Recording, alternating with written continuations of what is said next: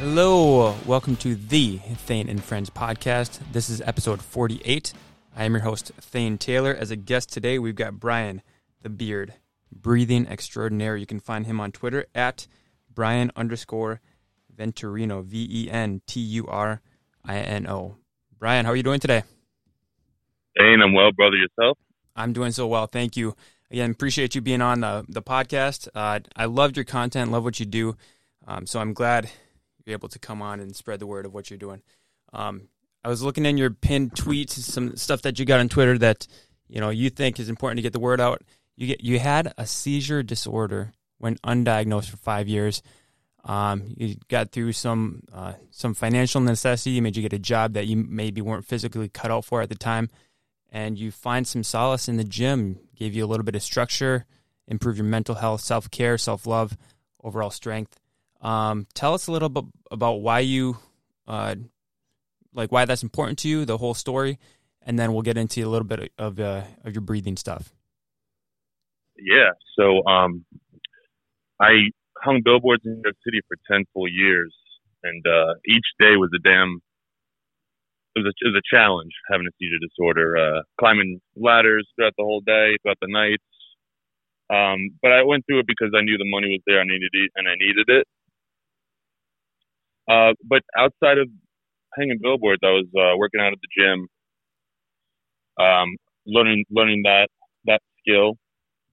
I did that for those 10 years as well, and it hit me eventually where I needed to change my lifestyle and even my location. So going from concrete jungle New York City to the hill country just outside of Austin, this is exactly what I needed. When I became a personal trainer here in Austin, I learned from some new friends more about breathing and what I missed out on when I was in New York City. And basically, it changed my life, complete 180. It fixed my posture automatically, and then from all the stressors I was dealing with the seizure disorder and the trauma of that, it really calmed me down, and I really felt more grounded after that. Okay. So proper breathing is what drives me to become a breathing extraordinaire now. Okay. Yeah, with the seizure disorder and the timeline of when you get started with the hanging billboard situation, did that get diagnosed in the middle or after you moved to Austin? When did that get diagnosed for you? Yeah, that's a good question. Actually, it was about 2 years before I started. So, let me think. So that was 2012. 2012. And prior to that, you were just going through things in your body you knew weren't in balance. You just didn't know what was going on. Yeah, it was such a confusing thing. So my seizure disorder is basically my left side of my body buckled up, and I'm kind of inside my own head, and I can't control my body. I fall to the ground. There's no, I'm not fizzing out of my mouth or anything like that, but it's basically just buckling my whole body on the left side for about a minute or so. Some people notice it, some people don't. Strange thing. Strange situation. Mm-hmm. But once I was diagnosed, though, the trauma stayed, and the traumas was what lingered with me the most. So breathing definitely calms those traumas down and makes me forget about it. With breathing, so I guess that's the other half of the medicine that helped me. Right.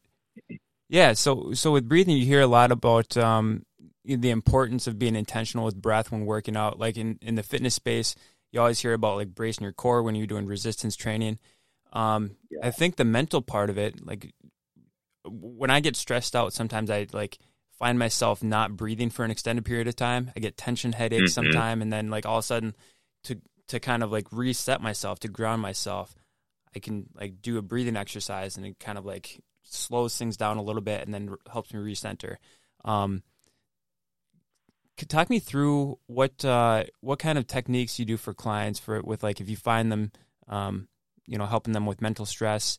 tension, headaches, anxiety, and then like a little bit get into the resistance training, what you tell them about that, and then also cardio. Let's get into that. Yeah. So being a personal trainer, everything starts with accountability with my clients, right?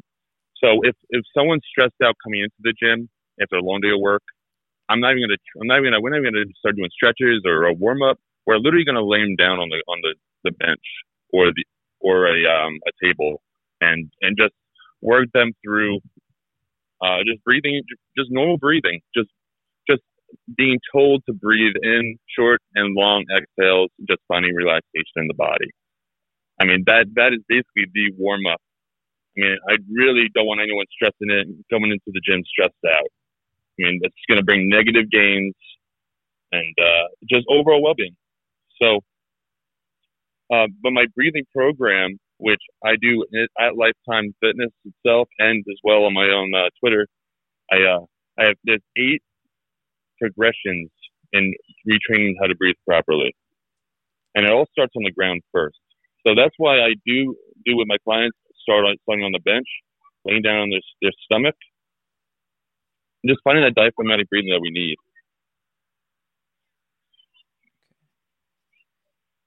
So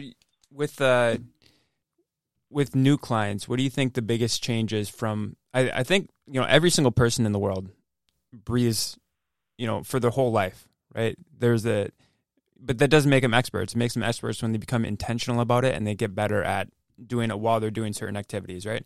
So what do you think the biggest transition is from somebody that has never thought about how they breathe to somebody that can use their breath to help them achieve their goals, whether that's like reducing the stress in their lives or getting better at working out or getting more efficient when they try to run marathons?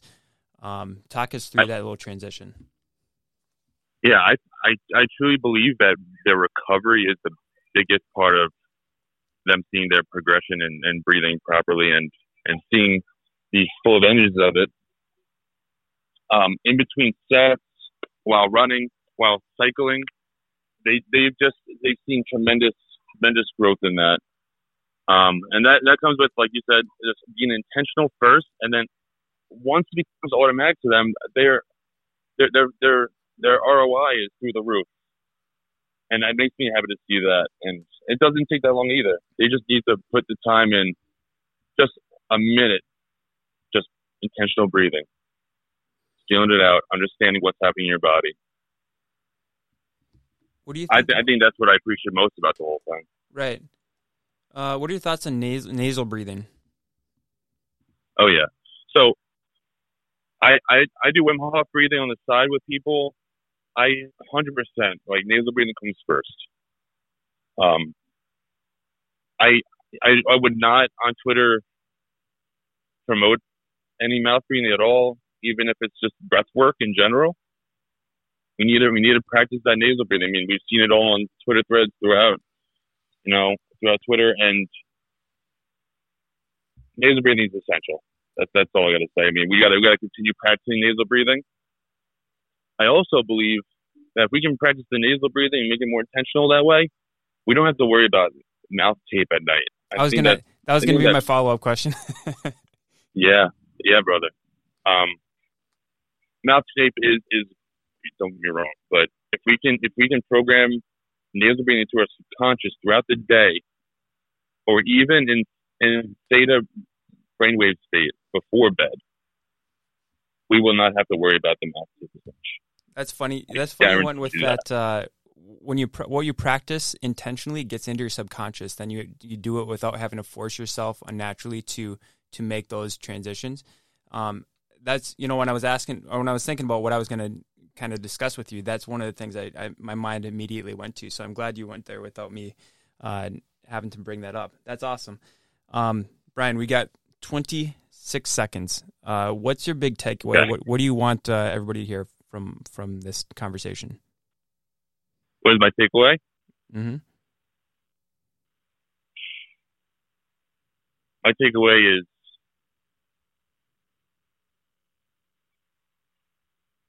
life is simple.